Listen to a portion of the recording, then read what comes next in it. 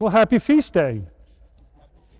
Corpus Christi, the body, blood, soul, and divinity of our Lord Jesus Christ. This being one of those powerfully unique and beautiful solemnities that we've put on the calendar over the centuries.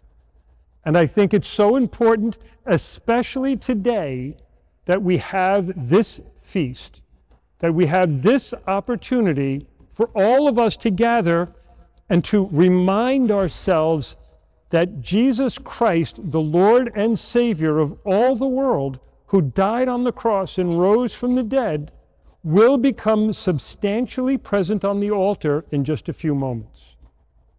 Make no mistake about it. It will truly happen. I believe. Help my unbelief. If you recall these three big feasts that we were doing, Pentecost, Trinity, and Corpus Christi, we picked this theme because it's so incredibly important in the world today to remind ourselves that we still have more to do. We still have further to reach. If you recall, it's based on that passage from Mark's Gospel. There was a father whose son was possessed by a demon, and as hard as the disciples were trying, they couldn't cast the demon out. And so when Jesus comes, the man approaches him and uses that strange expression, "If you want, you can heal him, Lord." And Jesus gives him like, if? If? He says, if you believe, it's possible. He goes, I do believe, Lord. Help my unbelief. I pray that myself all the time in my own prayer. I pray it frequently because it's a reminder, it's an expression that I'm not there yet. It's a reminder, an expression that I could still have a stronger faith. See, that man, he approached Jesus and he had a level of faith, but he realized the reason his son wasn't being healed was because his faith didn't go far enough. His faith wasn't strong enough. And I think so many of us, our faith lives are like that. We have a belief. We believe that Jesus Christ is the Lord. We believe that he is a miracle worker. We believe in the words that he said, but it never actually is part of who I am. It never is internalized and made real for me. See, faith, what I find in a lot of people, and even in my own life sometimes, faith is one of those things that, yeah, I do and I don't. I do and I, like, I want to go further, but I'm afraid. I hold back. I cling to what's familiar to me. I stay away from what seems exceptional or difficult. I don't want to be disappointed, so I don't go the full distance. Or there's the type where you've met them, I'm sure. There are people whose faith is just so lively and so real that from the moment you meet them, you know that they are a believer. You know that they accept Jesus Christ as Lord and Savior. In fact, their faith is not only that strong, but it's not something that they'll force on anybody else, but they'll become attractive to others. They attract others to Jesus Christ. Help my unbelief. When it comes to the most sacred body, blood, soul, and divinity of our Lord Jesus Christ, I've seen so many good works to help us with that. So many good things that remind us of just how profound the reality that we are talking about. The reality that a small piece of bread and a small amount of wine will become Jesus Christ, body, blood, soul, and divinity. But belief on the inside is manifested on the outside. And so I think that man that approached Jesus in Mark's Gospel had some belief, but it wasn't manifesting. It wasn't strong. It wasn't vibrant. So you believe in the Eucharist, that you're not going to come to church here week after week without some level of faith, without some idea that Jesus Christ is going to come to you this afternoon, without some idea that Jesus Christ will be consumed by you and come into your soul. But to what end? To what purpose? You know, I saw a good video with Dr. Scott Hahn where he talked about the Eucharist, and his conversion to the faith, if you've never heard it, is well worth a listen. This is a Baptist preacher who happened to fall into the hands of a Catholic parish.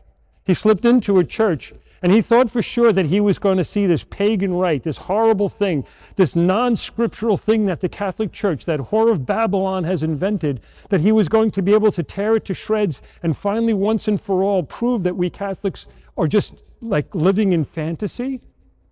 And the more he listened, the more he heard, the more he realized that down from the very beginnings of our faith, the Eucharist is body, blood, soul, and divinity of Jesus Christ. Almost every part of the Holy Mass he started to recognize from the sacred scriptures he knew. Words that we say that we don't even think about anymore that are right out of the Bible.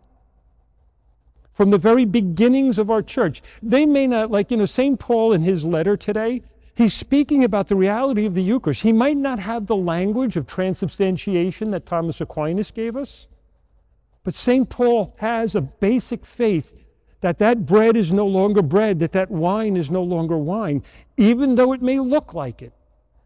It really, truly has changed. And if we truly believe that, I want you to think for a second, because Dr. Scott Hahn talked about how one time he ended up at the front of the church and had the opportunity to watch people receiving Holy Communion. He didn't want to be judgmental or anything, but he just realized, he goes, people come forward and they just look so apathetic, non-caring, like it's no big deal. And he even goes on to say, the priest will say, body of Christ, amen, body of Christ, amen, body of Christ, amen. And he said it was amazing to him. He goes, what if the priest said $1 million? People go, oh yeah. We should have that kind of excitement, that kind of faith that says, no, I know where I am. I know what's going to happen. I know that this really is Jesus Christ. And if it really is Jesus Christ, I have to start living my life differently. And I think that's some of the struggle that many of us have. I've grown very comfortable with the niche that I'm in. I've grown very comfortable with the faith that I believe. I've grown very, very stagnant in my prayer life, and I'm okay with that. But what's happening on the inside will manifest on the outside. Lord, help my unbelief. I really do want to believe, Lord, but for some reason, I haven't internalized it. I haven't taken possession of it. I don't own that faith. It's a faith that's been given to me. It's a faith that I can intellectually assent to, but it's not personal. It's not a personal belief. And that's, I believe, what the man was struggling with. And that's what Jesus is getting from the Jews of his time. That bread of life discourse, bar none, if that doesn't convince somebody of the real presence of Jesus Christ in the Eucharist, I don't know what does. I don't know how those fundamentalists can say that the Eucharist is not real with a passage like that. Jesus didn't say, this bread is like my body, this bread represents my body. He said, no, unless you eat the flesh of the Son of Man and drink of his blood. You think Jesus was saying, it's not real. It's symbolic. It's just something nice. He didn't say those words. He said clearly, eat my flesh, drink my blood. And so from the very early foundations of our faith, yes, the Eucharist actually is the body, blood, soul, and divinity of Jesus Christ. And we have to change our lives to conform to that reality. We have to be different. Our faith has to be manifesting itself. If you really believe in the Most Holy Eucharist, yes, you will want to be worthy to receive it. You'll go to confession as often as you have to be worthy when you come forward for the Eucharist. And if you haven't been to confession for a long time, maybe consider not going to communion until you do. I believe, help my unbelief. A big part of that faith is getting right with God. A big part of receiving the Eucharist, no one of us are perfect, but it's getting right with God. Changing our sins into virtues. Turning over our lives to the grace that we receive and being changed from within. So that when we go out of this building, when we go forth from this building, if we truly are empowered by the body, blood, soul, and divinity of Jesus Christ, if we truly believe in that, then others will see it and they'll want to say, what are you on? What's happened to you? Why are you so, like you exude this joy, this loveliness, you become attractive to others. And then you can say, it's because of my Lord and Savior, Jesus Christ. It's because of the one who feeds me with his body and blood. It's because of the grace that I receive in any of the sacraments. And if you're not sure, come and see. It worked on Dr. Scott Hahn. He slipped in and was converted. He slipped into a Catholic Mass and was converted.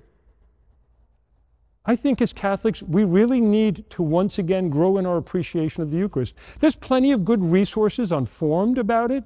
There's a good book in the back I saw, The Jewish Roots of the Eucharist by Dr. Brand Petrie. Anything by Dr. Brand Petrie right now, I love. He's brilliant.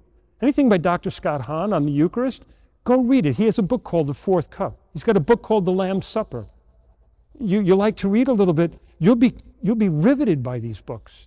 You'll be drawn in by these books. They're so powerfully written by someone whom you can see has it on the inside, who gets it, who loves it, who wants others to do the same. And that, my dear brothers and sisters, is where we're at. Lord, help my unbelief. I really believe, I believe that Jesus Christ is in the Eucharist, but I only go so far.